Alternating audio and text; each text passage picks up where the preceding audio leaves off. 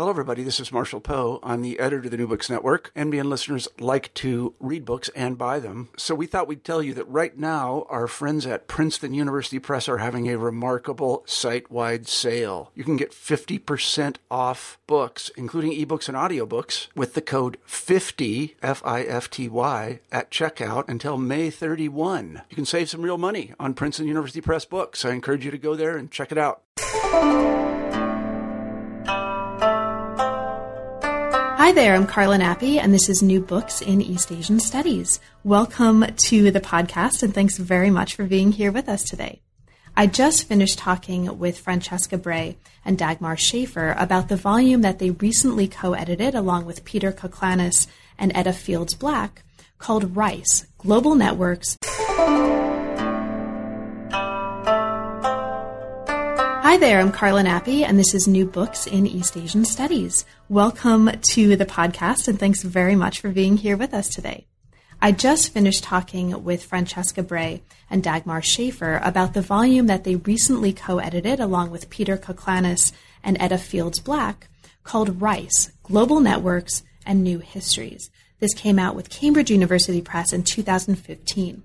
Now, the interview is fairly extensive, so I'll keep this intro relatively short, but I'll just say this is a very, very exciting volume. And it's exciting not just because it brings together scholars with very, very different regional specialties. And by regional, I mean not just in terms of geography, right? And there are scholars coming to this volume who are based in geographical specializations in the Americas, in Africa, in various regions of Asia. But also, they're bringing very different specialties and regional specialties conceived in terms of disciplinary practices and disciplinary skill sets. So in this volume, you can read genetic analyses, environmental histories, anthropological accounts, and much, much, much more. It's also really exciting because, as you'll hear in the course of the next hour, this is a project that really models what collaboration and collaborative writing can and perhaps should look like. All the way through, this is a project that really resists the kind of balkanization that a lot of us who are trying to work on objects or things or topics or processes that have a global scope probably experience in our own field. It can be really hard to have a conversation across fields, across specialties, across time periods. But this volume really does it. It does it beautifully, and it does it in a really, really exciting way. So I'll leave it at that. I hope you have a chance to get your hands on a copy of the volume. The introduction is fabulous. The whole thing is fabulous. And if you're anything like me, you will learn a whole lot from it. So thanks very much for listening. Thanks for your support of the channel, and I hope you enjoy the conversation as much as I did. I'm here today to talk with Francesca Bray and Dagmar Schaefer about their really fantastic new edited volume, Rice, Global Networks and New Histories. Welcome to New Books in East Asian Studies, Dagmar and Francesca, and thanks so much for navigating this time difference among the three of us, and also for making time to talk with me today. I'm really looking forward. Thank you very much, Carla, for having us. Of course. So, thank you so much. We're really looking forward to this. Thank you. So, Francesca, let's kind of start with the genesis of the project. In the volume, you mentioned an American Historical Association panel on which you were commentator that first brought you to the project that ultimately resulted in the volume. So can we start at the beginning, and can you bring us into that panel and tell us a little bit about your experience at the AHA and the ways that inspired your interest in making a larger project out of this? Well, the interesting thing is that I wasn't actually physically at the panel. I was invited to be a commentator by one of our co-editors, Etta Fields Black, who had recently published a book on black rice and the problematics of rice in Atlantic history. And she had been invited by the AHA to put on a special panel on new histories of rice. So she contacted me because I wrote a book many years ago called The Rice Economies, which is fairly well known among rice historians, and she thought I would be a good person to comment on the presentations at the panel. So I agreed. And it turned out that all the papers presented in the panel, one by Edda herself, one by Peter Koklanis, our other co-editor, and a couple of others by eminent Atlanticist historians of rice, were all debating about the black rice question, which I'd never really paid particular attention to before, I have to say. So when I was commenting on these papers, unfortunately, I couldn't attend because I had family issues at the time, and I couldn't make it back to the United States. But I sent in my comments, which started off by saying, this is really fascinating because I come from a totally different set of big questions about the history of rice. I come from a background where East Asianists, Southeast Asianists are all talking about the question of involution and whether rice-based societies were inherently incapable of developing towards capitalism. And here I am looking at a set of papers which are asking quite different questions. They're not interested in the teleologies of capitalism. They're interested in forms of oppression and in giving voice to people who have been deprived of a voice by history, giving agency to people who are usually regarded as being hands rather than minds. So I brought up this issue as the preamble to my comments, and everybody was as astonished by my comments as I had been by their papers. So we all decided, well, now we must do something about it. Maybe we should have a workshop.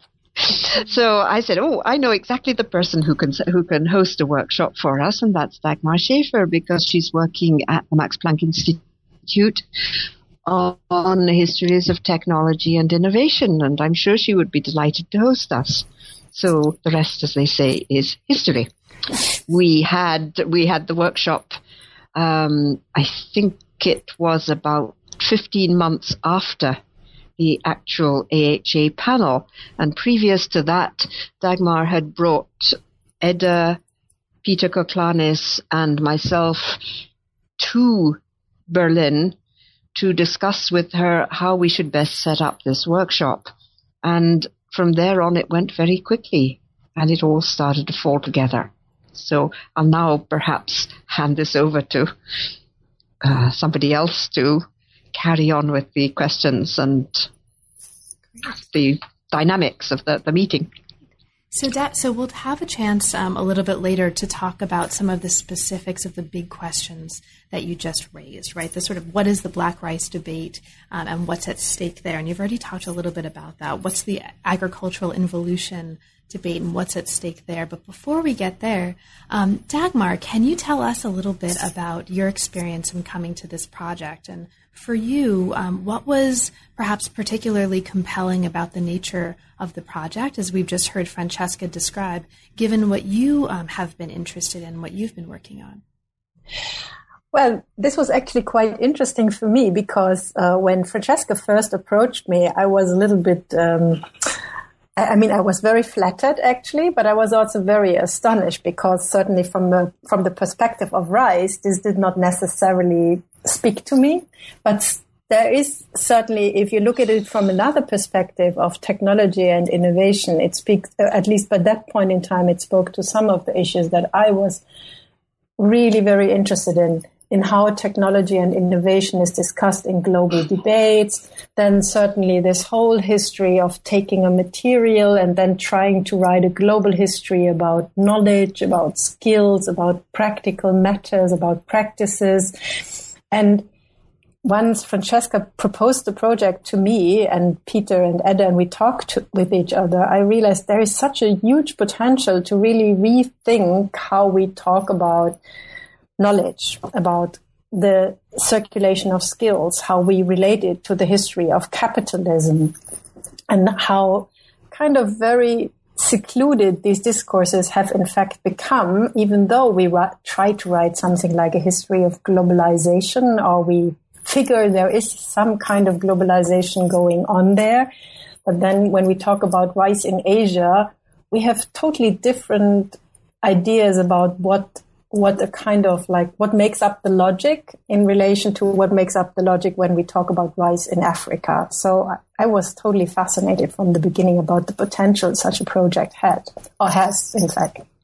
And it's interesting, just from my perspective, that we're seeing kind of increasing attention. Maybe for me, it just seems like it's increasing because it speaks to my vast ignorance right before this, but increasing attention to kind of global and specifically collaborative histories of objects and entities, specifically kind of contextualized within ideas about and practices of capitalism. I just had a chance to talk with Anna Tsing about her new book on matsutake mushrooms and sort of that project. So I think there's a really exciting conversation happening that the Rice book is part of, and this is one of the reasons I'm really excited to be talking about this right now. I heard, an intake of breath. So whoever was responsible for that, please, you can have the floor right now. I think actually because I listened to that interview too, I can shamelessly confess. Yeah. So I think that this I would want to say one word about that, because certainly there was a period of the last decade when everybody wrote a history about everything in a global perspective, like the history of sugar, the history of coffee, the history of cotton, the history of you say what, and what you can actually do with that. And it's amazing how this literature, like on the one hand, I would want to say, even though it concentrates on one specific material, at the same time is developing in totally new directions. And I think that's at least I'm very proud of, like, that the Rice book became one of that, where you don't necessarily talk about the intricacies of rice, but you see there is a potential to discuss about topics that in the globalization debate have been quite ideologized in discourses.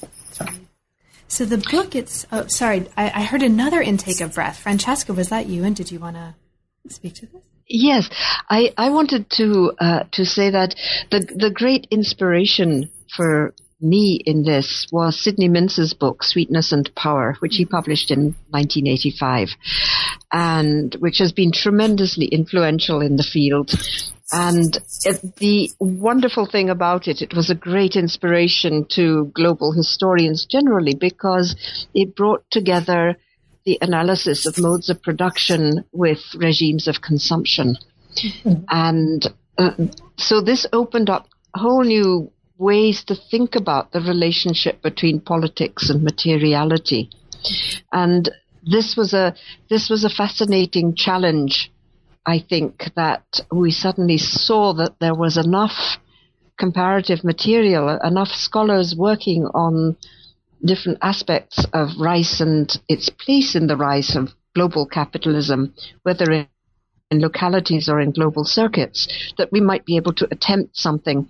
Obviously, nobody will ever quite equal Sweetness and Power, but something which would start to make sense of the importance of apparently ordinary foodstuffs in really not simply providing a basis for, but shaping the ways in which capitalist formations around the globe develop and articulate with each other. So this was, for me, this was the great inspiration.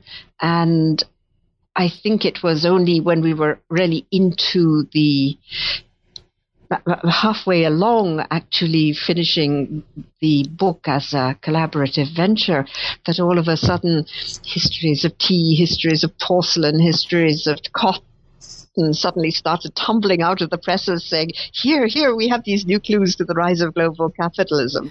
So there were one or two really landmark studies in the field, but then these more focused studies have only just, I think, started to come out, and each of them brings something very distinctive. So let's actually lay a little bit of groundwork for listeners who haven't yet had a chance to actually see the book. What the book does, and we'll get into much more detail in the hour to come, right? Or in the conversation to come, rather. It offers a very expansive global history of rice that's rooted in very specific local cases that spans 15 chapters, all written by specialists in the histories of Africa, of the Americas, and of several regions in Asia. Several major areas of multidisciplinary inquiry contribute to the project, and they include, but are not limited to, global history, commodity studies, history of the environment, and the history of science and technology. So there are a lot of really interesting kind of regional specialties in terms of disciplinary practice and disciplinary skills that are brought to bear in this collection, as well as specialties in terms of geography and geographic focus. Now, we've already talked a little bit about, and Francesca, you've already mentioned a little bit about two of the major large-scale debates that kind of brought you to the project and that really framed the project. And I think it would help to talk a little bit about the nature of those debates so that listeners can understand not only what they are, but really, as I mentioned before, what the stakes are, like, right? Why they're so important, not just for how we understand rice, but also for how we practice global history. So the first one is called the Black Rice Debate. So Francesca, could you start us off by saying a little bit about this? What's the nature of the Black Rice thesis? What for you are some of the most important critiques of the thesis, right, or ways of critiquing the thesis, and what's at stake here in the Black Rice Debate? Well, the Black Rice Debate is something which began, I think, about 15 years or so ago, and which was really crystallized in a book by Judith Carney called Black Rice. And it arose out of studies of the slave trade and its impact on modes of production and on the rise of global capitalism because of the triangular trade across the Atlantic. So it's part of the debate of Atlantic history, and it is particularly framed, I think, in the context of a revisionist history of slavery in the United States. And I think it's impossible to understand what's at stake and the broader implications of this debate if you don't think about the enormously important legacy, the moral legacy of slavery on historiography in the United States. So the Black Rice Debate is an affirmation, a claim on the part of many historians that the Africans who were transported in the slave ships to the Caribbean and the Americas to work as slaves on plantations or in sugar factories or picking cotton, these people had traditionally been represented as without agency. And as working according to the knowledge systems that had been established by their owners, by the people who owned the means of production and controlled the mode of production. So the vision there had been that people were brought from Africa. If they were lucky enough to survive, they were sent to work in the fields, and they basically had to do what the overseer told them to do. So they were, if you like, they were adding labor but no value apart from the actual quantity of the labor. They were adding no qualitative value to what was happening in the plantations and fields and factories of the Western Atlantic. And the Black Rice Debate started when historians began to say well, actually, one of the reasons why rice started to be grown in the Americas was because it was the food of many of the slaves brought from West Africa. And they had grown it in West Africa in their communities before being enslaved. And they had therefore brought with them technical knowledge and organizational knowledge, which might have been, let us see if we can show that they were, important in establishing the actual nutritional base, but also patterns of organization of production in the New World. So the Black Rice historians wanted to show that African slaves were subjects, not merely objects, that they had agency, that they had skills and knowledge which were important in shaping the society and the economy of the world that they came to. They were not simply powerless victims. So that is basically the the vision that underpins the Black Rice debate. What then happens is that, of course, some people make grander claims than others. It's led to a lot of historiographical arguments about how you use things like the records of slave auctions in the Americas and what they tell you about the origins of the people who were brought across, who were purchased by different owners and set to different kinds of work. Some claims have been more ambitious than others. So Judy Carney, for example, wants also to restore particular agency to women. And her argument is that women's knowledge was extremely important in shaping the rice communities of the Western Atlantic. And other people say, well, actually, maybe the rice went across, but we cannot prove these arguments which you are advancing, and we see gaps in the evidence that actually the people who were being brought across were originally rice farmers. So those are the kinds of arguments that are taking place. But as I say, they're all framed in this broader debate of restituting agency and dignity to people who were enslaved. Great, thank you so much, Francesca. Dagmar, it's pretty clear, right, how Francesca's description speaks volumes to the major themes like technology and innovation that you've talked about, bringing your interest to the project. But did you want to add anything or say anything about the Black Rice issue and debate at all, insofar as it speaks to your interest and your interest in the project?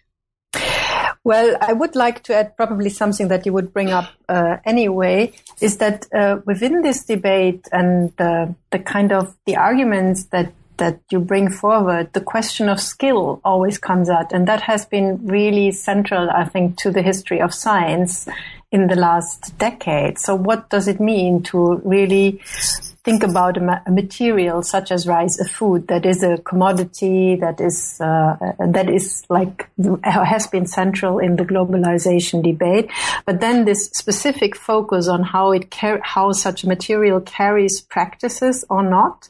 This I think amazingly this was discussed quite different in Asia, where as far as I understood it, also through that process.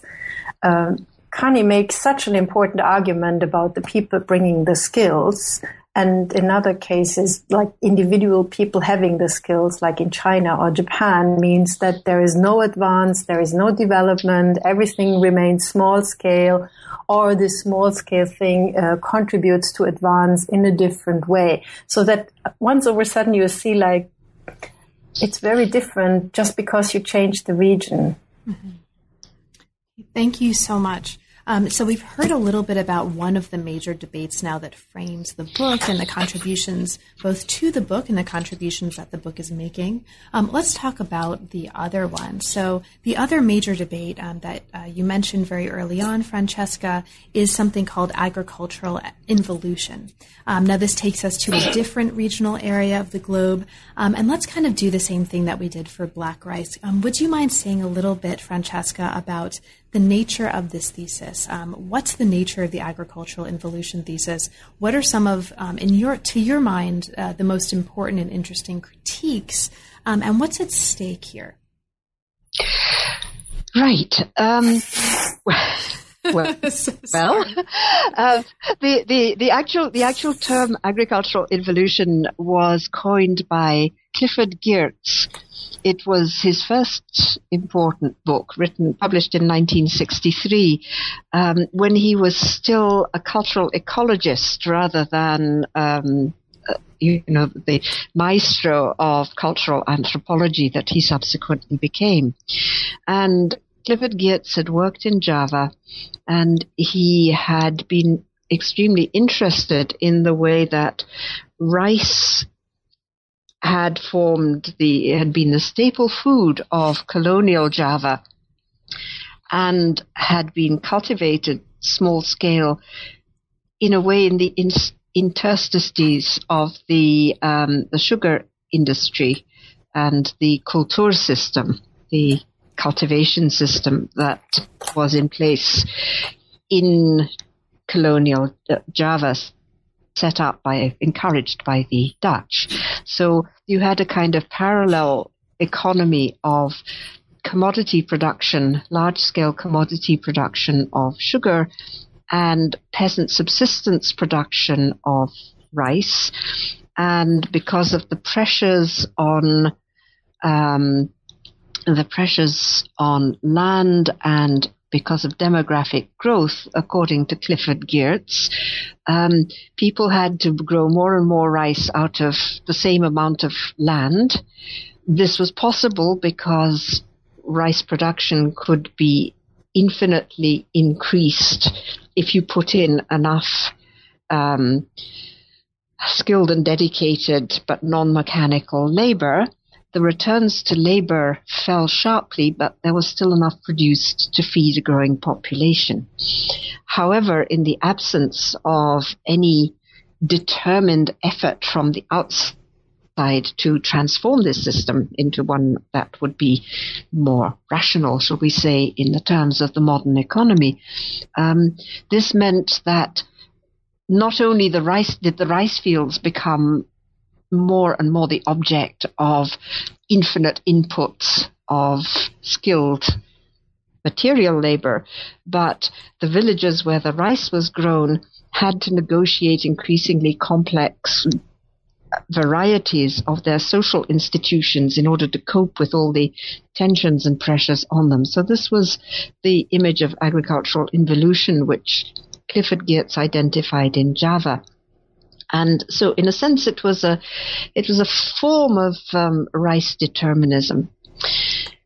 And he contrasted this with the case of Japan. And the case of Japan, he said, was quite different because in Japan, the rice farming system, although initially similar to that of Java, was enabled by the growth of industry from Meiji period on in Japan to take advantage of new forms of input, whether it be improved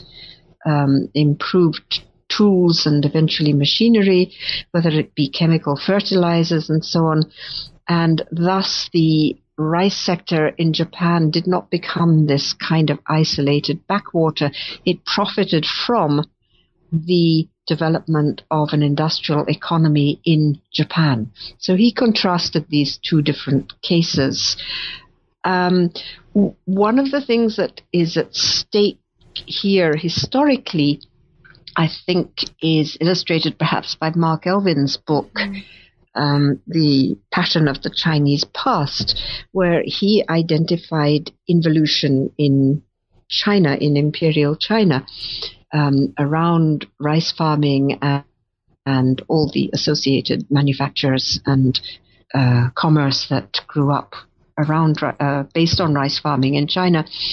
And he saw it as a system that was able to grow quantitatively, but it would not undergo radical qualitative transformation under its own steam. The only thing that would produce such transformation was the dramatic intrusion of the Western powers, breaking a historical tradition.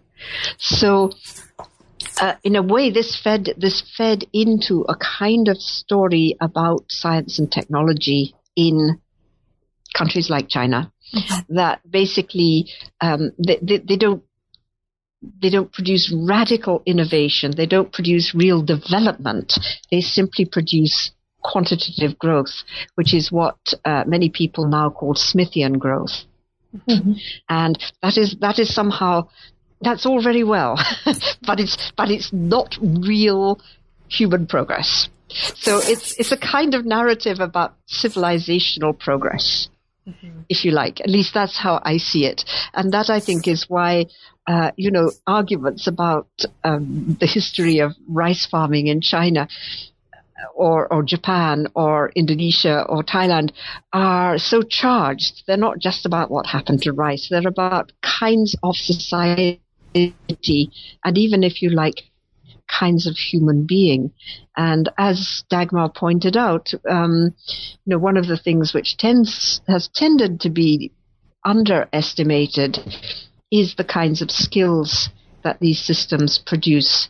Now, these skills have not been underestimated by the Japanese, and we can come back to that later. And in my own work, I talked about skill-oriented systems, but basically, if you say, well, large-scale machinery was not going to come out of this system, you are saying something which is very powerful in a comparative history of human progress. That's right. Dagmar, did you want to add to that? I just wanted to add something about Clifford Girth, because I still know how let's say like emotional Peter Boomgaard was when we were talking about that, and how he really stood up and like he really doesn't know if he hates that guy or if he loves it. Yeah. So because it's not only the rice, but it's like that guy brings forward a very, very strong theory that really changes also, or like makes people rethink what they know, and it really brings a region on the map, but it also makes them rethink how they should think. But then you cannot get rid of that theory anymore. And I still know that like he was very passionate about that. Oh yes.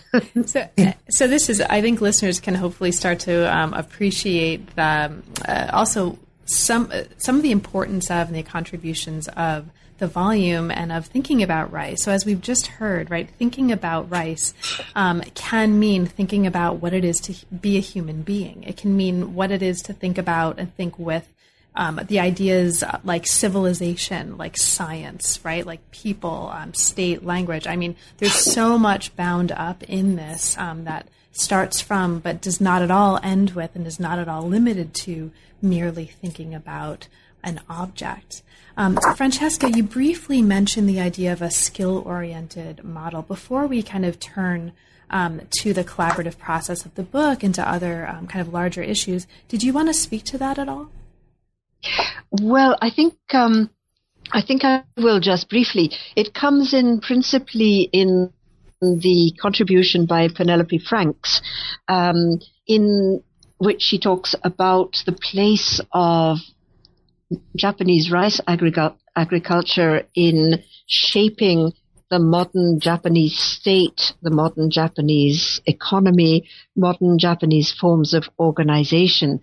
And there Penelope is using her own research, but also within the broader framework of a lot of Japanese research, which has talked about a special model, a special Japanese model, which, as always, is open to critique. But the specialness of the Japanese model is tied up with this intensive input of skilled labor, which the Japanese scholars argue, contra Elvin, is not necessarily subject to diminishing returns. It can, in fact, generate increases in productivity. And that was what I was interested in when I was talking about skilled labor and the conditions under which you can generate surpluses rather than simply gnaw your own fingernails a little nearer to the knuckle. The Japanese model is famously the group of economic historians who argued that the West had an industrial revolution and Japan had an industrious revolution. Mm-hmm. And this notion of the industrious revolution was first coined by Akira Hayami, and it has been much taken up, and it has attracted a lot of interest by comparative historians. And the question of skills is not just, do you have small little fingers and the kinds of muscles that allow you to bend over and transplant rice. This is something which has been explored by historians of industry, technology, the economy in Japan to show precisely how the kinds of not just agricultural but manufacturing and productive skills, the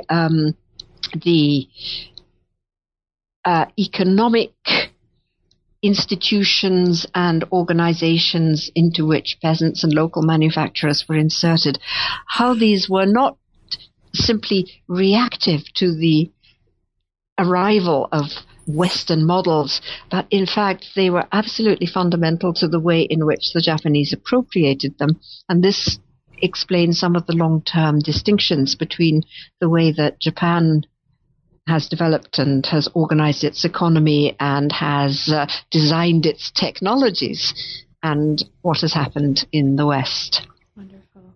Thank you so much. And thanks to the both of you for giving us such a really wonderful introduction to that. I think graduate students doing comprehensive field exams everywhere are going to be rewinding and taking notes, making sure, because this is such a great overview also of what's at stake in these really, really important debates. So let's move from here to talk about the volume itself, kind of the processes and the practices and the skills that went into creating this object that we're talking about. Now, the introductory matter to the book makes it very clear that this is not a typical edited volume. And instead, the process of putting together the volume was very much and very deeply and fundamentally collaborative in ways that, edited volumes aren't always. Now, Dagmar, I'll ask you to talk a little bit about this. And I know the Max Planck Institute for the History of Science is very much known as, and I want to just take a moment to celebrate this space as really a really important space for, making these kinds of collaborative projects possible and for really fostering and encouraging and enabling a kind of collaboration that most of us really don't have an opportunity to be part of. Most projects don't have an opportunity to benefit from otherwise. So thank you for that. And would you maybe start us off by talking a little bit about the practices and the process of collaboration? What did that look like in practice on the part of the authors and also the editors?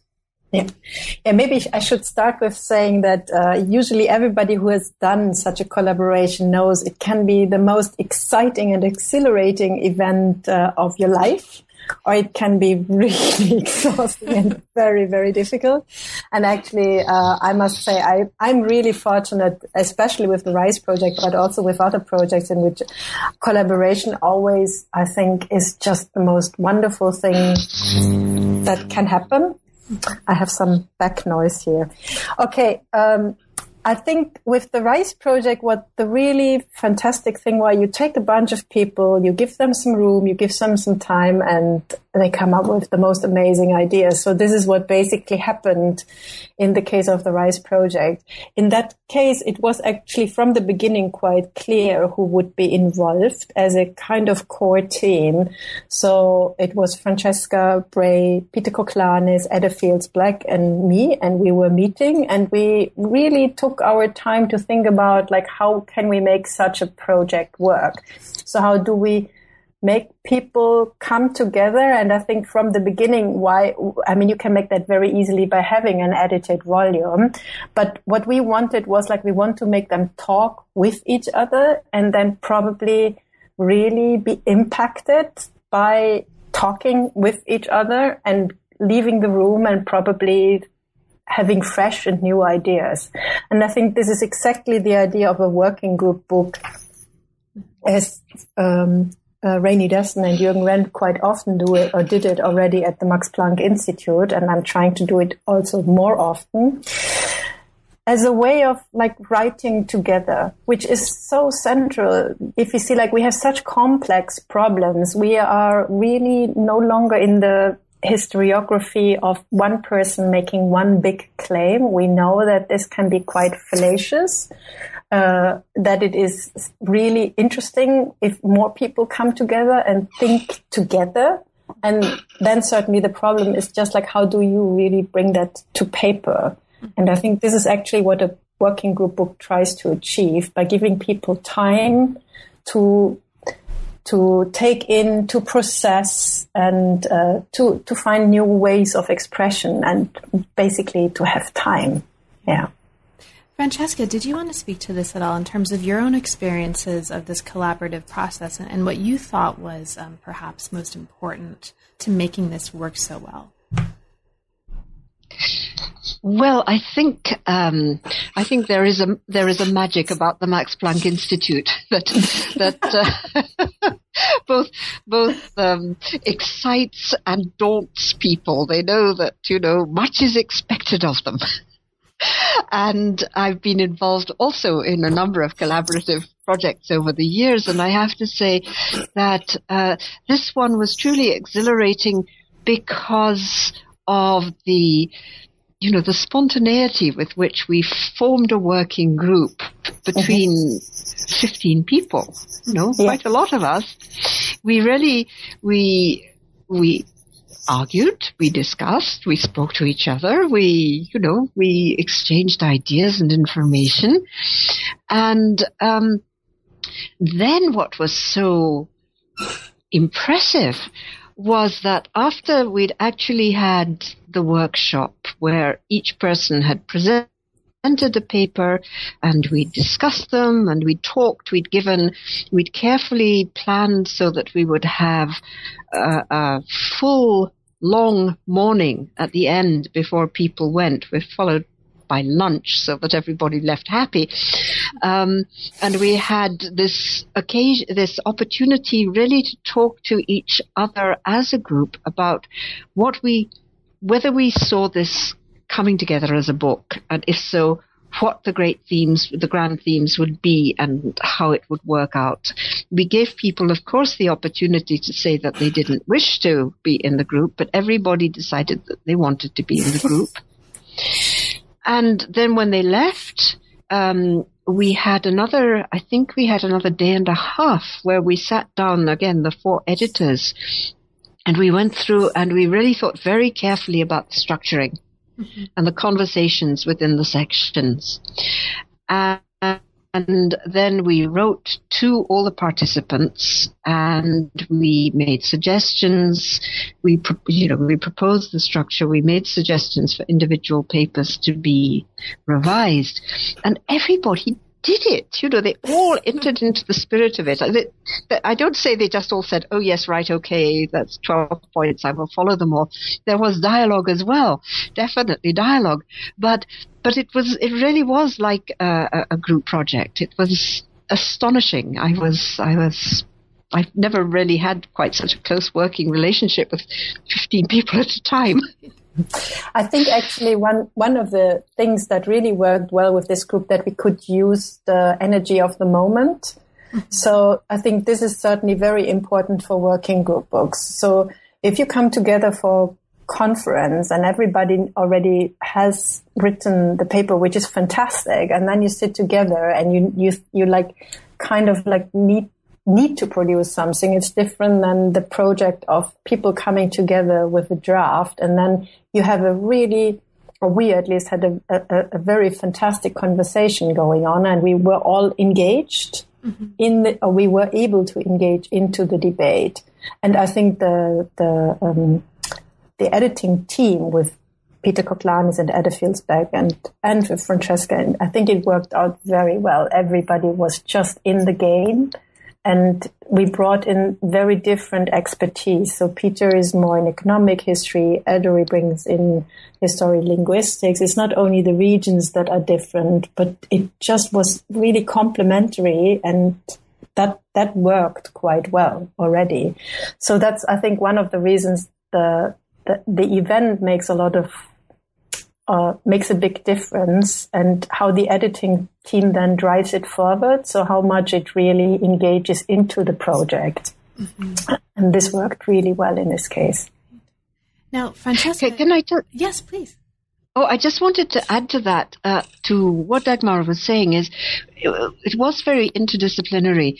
And I remember at one stage, somebody, maybe it was the Cambridge editor, but maybe it was somebody else saying, the article on the chapter on involution in Java is full of all these tables and statistics. Do we have to have all these? and Peter Bourgaard and Peter Kaklanis said, yes, it's actually very important because, these days so many histories, global histories, for example, of commodities, are written very much from the perspective of cultural history, and maybe material history. And something like economic history has rather faded from fashion, but it will be back because it's absolutely essential to understanding so much of this. So I think we have something really to be proud of there, because we really have strong representations from a whole range of fields, including economic history, including linguistic analysis, including history of epidemiology, including these new and experimental techniques in genetic mapping, which two of the papers use. So in a sense, it's a methodological resource book as well as a series of case studies. And actually, you can't see me, but I'm nodding. I just need to emphasize this also, because it's. I think the fact that interdisciplinarity really happens here is so central also to the three chapters of the book, or the three parts of the book, that makes it work together as something that you can use. Are you still there? Yes. Okay. I think we're also. Yeah, I'm just listening. I'm working against type here. Trying not to talk too much, but I'll talk right now again. So I just want to mention for listeners, we won't have a whole lot of time to talk about this in detail, but a couple of times now, the both of you have mentioned the three major parts of the book, right? And you talked about the ways that the contributions really constellated around these three major approaches, and those. So I just want to mention them for listeners. Those included purity and promiscuity. This is part one. Environmental matters. This is part two, and power and control. This is part three. And part one on purity really emphasizes approaches and contributions from the history of science and technology. Part two really emphasizes approaches and contributions from the history of kind of environmental history. And part three focuses, among other things, on studies of governmentality. So I just wanted to kind of get that out there for listeners so that they can kind of have a sense of the range of kinds of constellations that are out there. So you've both talked a little bit already about the importance of and what can come out of having a truly interdisciplinary set of approaches and a truly interdisciplinary conversation. And in fact, Francesca, just to kind of tag on to one of the things that you were saying, I'm hearing more and more people from lots of different fields right now calling for the importance of economic history. So I think if there are two approaches that I'm hearing people all over the place championing right now, it's a need to take economic history seriously and a need to take archaeology seriously as kind of the methodological contributions to conversations that we're having, and that ways of changing the nature of the conversation in ways that seem necessary and productive right now. So what are some of the other, and you can feel free to speak to that at more length as well, but what are some of the most important ways that you feel the volume contributes to how we understand and possibly how we potentially practice global history? And Francesca, if you wouldn't mind starting us off, that would be great. Well, hard to know which topic to pick. One of them, I think, is work and human identity through work, which I think I'd like just to throw out there and maybe come back to. But the other thing that was really fascinating in the course of doing this was that here we have this crop that feeds over half the world and that has done so for at least 3 or 4 centuries now. It's a really, really important crop. It's been transported around the world and grown in all kinds of new places.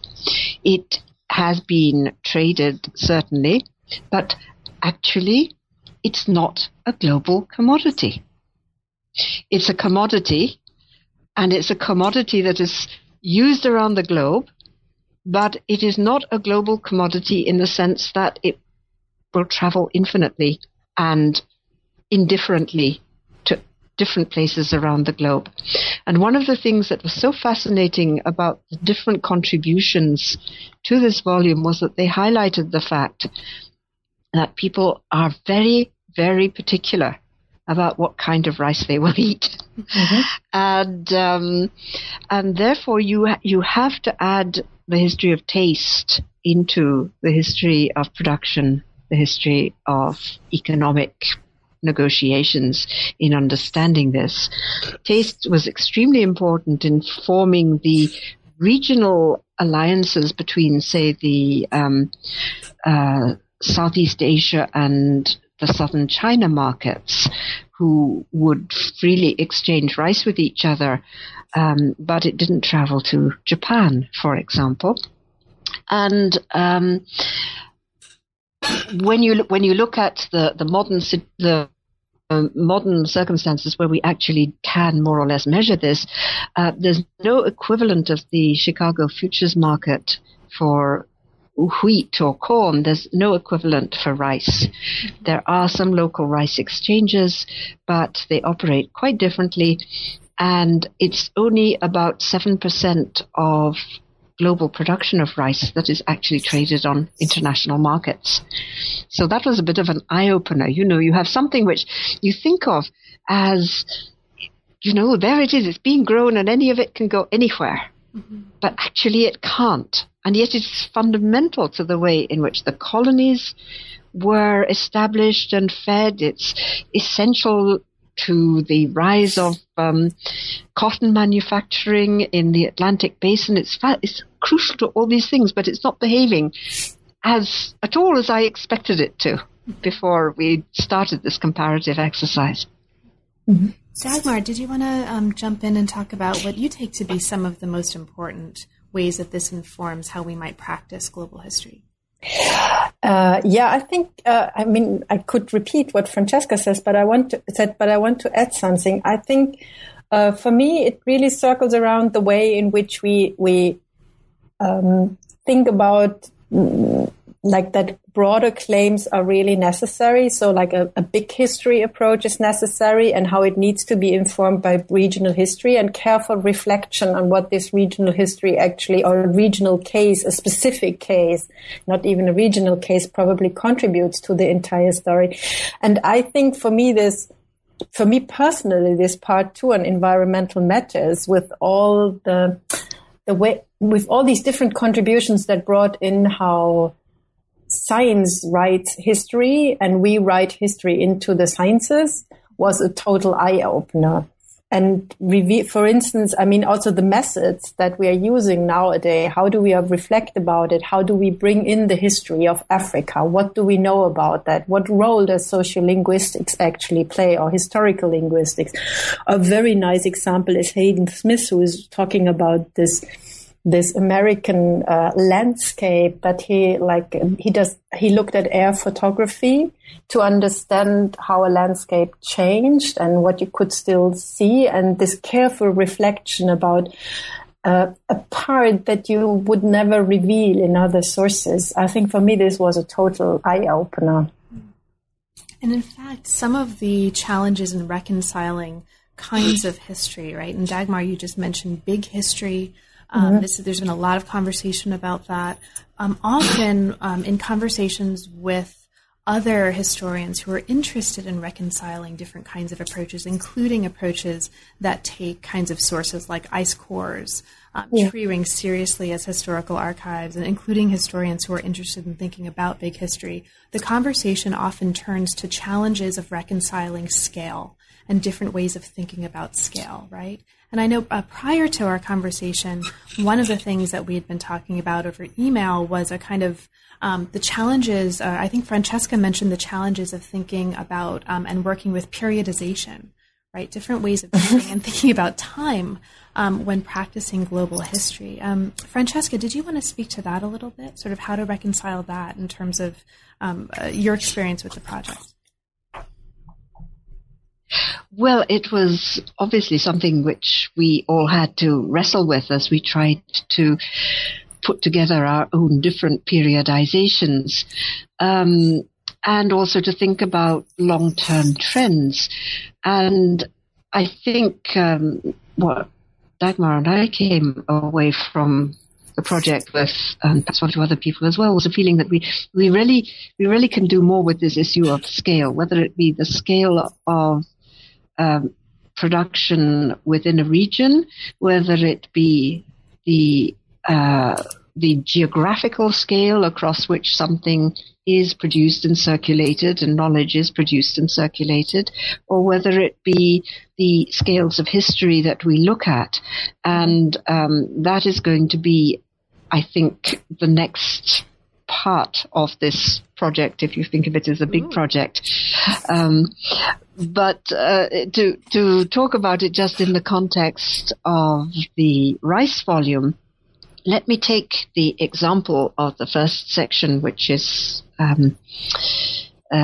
purity and promiscuity. And there, the papers there talk about the tensions inherent in farming, but also in scientific thinking or technical action, the tensions between the universal and the particular adaptation, and how in Naturian terms, you try to purify the natural from the social. In the terms of the Green Revolution, you look for universal crop breeds that can be transported anywhere across the globe and grown, provided you put in the right knowledge, know-how, and fertilizer. And this is something which Jonathan Harwood has been working on for a long time.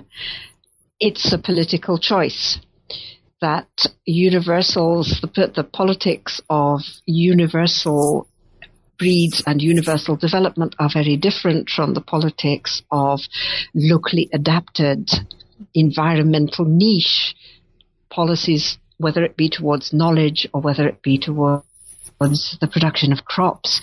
So it might seem that this is just a practice of modernity. It might seem, well, the Green Revolution is something very special. But if you actually trace its roots back, you can see that similar challenges have been there for centuries. And if you look in Chinese history, for example, it's sufficiently well documented that you can see that very often government would say, okay, listen, we have this great new seed that we brought from Champa last year, like 1023, and it's really going to solve everybody's problems. So we would like everybody please to grow it. And then we will have lots and lots of double cropping of cereals, which means that everybody can pay more taxes, which will be great. And in the Song historians have been able to disentangle how this actually worked out on the ground, which is, of course, everybody ferociously opposed and said, not in my backyard. Only by the imposing of taxes was the motion eventually carried. So that sounds a little bit like the Meiji Restoration flat of the sword agricultural policies. You do this or you either go to prison or you have to pay huge fines. When it comes to the Green Revolution, you don't necessarily have to pay fines or anything, but if you don't adopt the policy, you will lose your land because you will get too much into debt and you won't be able to continue farming. So you could trace long-term continuities here, but obviously the context and the conjoncture in each case is completely different. And that is one of the things which really, I think, is such a fascinating challenge to periodization.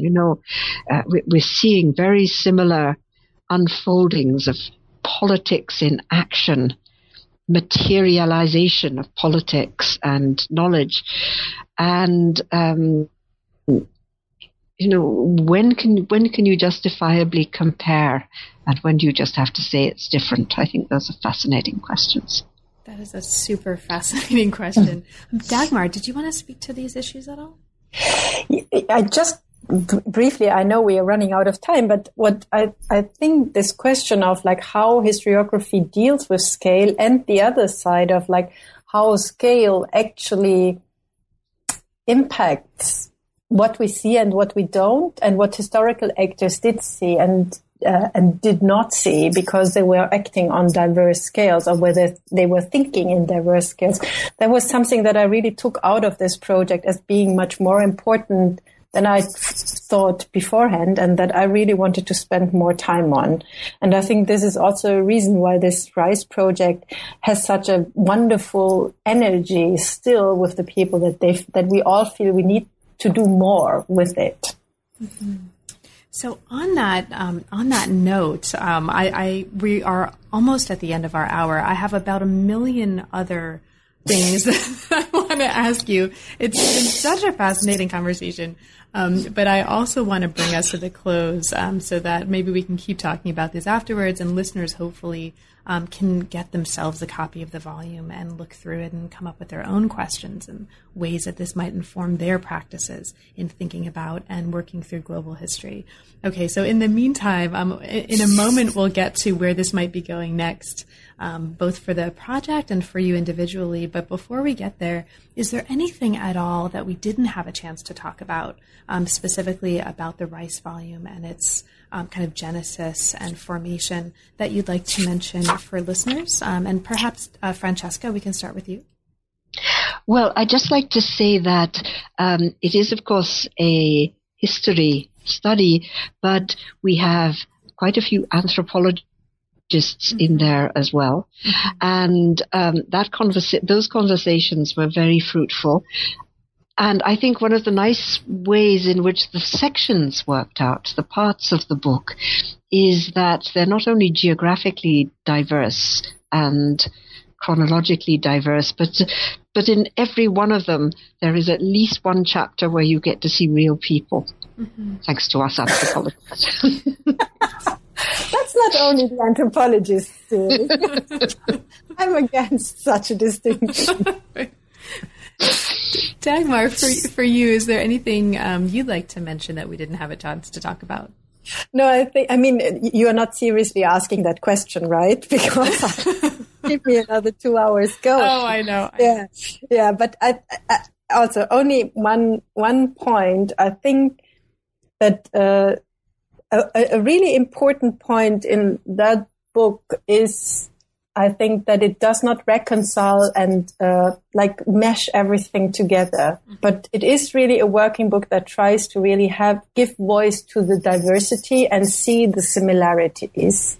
So, and that this happens with a bunch of people who came from really very different disciplines, from economic history, and as Francesca already mentioned, from anthropology, archaeology, all these different fields. That truly, I think, that is something that makes me proud of the book, because it doesn't mean that you really, in the end, you don't know it's a soup and you don't know what the ingredients anymore are. I think that's a nice result. So let's turn to maybe what comes next. What's next for the project? I know, again, in our preparation to talk today, Francesca, you've talked a little bit about what might actually be a new kind of thing coming out of the project, but also what's next for you individually? What are you each working on and inspired by right now? And Francesca, maybe we can start with you. Oh, goodness. Well, another hour, right? A minute into the... No, at the moment, my life is not my own because I'm president for 2 years of the Society for the History of Technology. And part of the reason I think I was put into this elevated position is because the Society really wished to become truly international. And in particular, it really wanted to open up much more to Asian scholars and Asian perspectives, but also perspectives generally. I think, many people in the history of technology they've long been critical of grand narratives and politics behind them, but they really are interested these days in talking with people who work in fields which bring quite different perspectives of scale, perspectives of what a society values, perspectives on what constellation of factors you have to think about when you think about technology. Do you need to think about religion? Do you need to think about aesthetics? What do you have to fold in here? Mm-hmm. And it's not always evident, but it can be very interesting and surprising for people from different backgrounds to talk about these things and then return with very new visions of what technology is in their own society or their own field of study. So that's been one of the things which I've been working hard on trying to facilitate in the Society. And in my own work, I think what I am particularly excited about is that I've managed to persuade Dagmar to take us on for it was Daughter of Rice, which is currently entitled Crops on the Move, where we're going to take these questions of scale, whether it be the scale of the historiography or the scale of the historical object, seriously, and use people who have worked on different crops to provide a focus so that we can really, we have a common ground, but at the same time we're bringing very different perspectives. So I've become very interested in tea lately and how tea, what happened to tea when it suddenly became a child of the British Empire. As opposed to something that came from China where people knew nothing about how it was made, but they certainly knew how to sell it. Mm-hmm. For the new project, we have people who work on tea, we have people who work on citrus, we have people who work on rice, we have people who work on tobacco. We could, of course, add potatoes and apples and God knows what, but we're going to follow the initial plan that we used for rice, which is to bring together people who have overlapping interests and see how it makes sense to broaden it, to bring in people who can really make interesting contributions. Perfect. So if anybody out there listening has a favorite crop that they want to discuss, please get in touch with me. Okay, great. Dagmar, what about you? What are you currently inspired by, and what are you working on right now? Yeah, Francesca spilled the beans already, so I'm certainly also interested in scale and scope.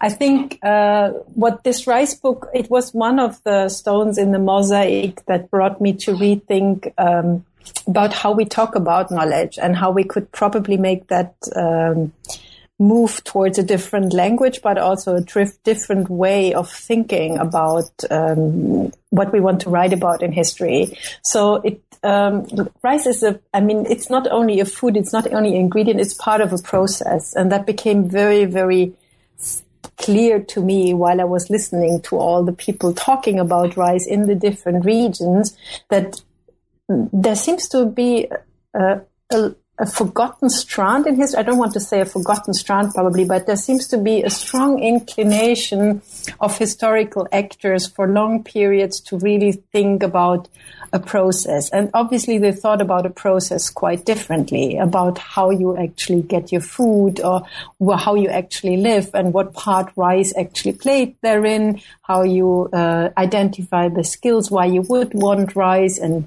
grain or the like. So I'm very interested interested in thinking about the way in which people think about a process, envision it, how they implement it. And I'll gathered a group of people at the Max Planck who really explore that from different perspectives and who really go away from a history that, also a history of science, I think, that now no longer, but for a long period has very much concentrated on explaining details, to something that tries to, what is the history of processes? What kind of processes were actually considered relevant? How is knowledge contextualized in that process? What kind of scientific or technological or whatever other knowledge came out of it? And what role did, that's probably a very important part for me, at least as a historian of technology, did materials play herein, or materiality? Well, thank you both. This has really been a pleasure. Best of luck with Crops on the Move. I think I'm probably not the only one at the end of this hour who will be eagerly anticipating reading that volume as well. So thank you again, and really congratulations on an amazing book. Thank you very much, Carla, for having us and giving us the chance to talk about our most beloved topic. You've been listening to New Books in East Asian Studies. Thanks very much for joining us, and we will see you next time.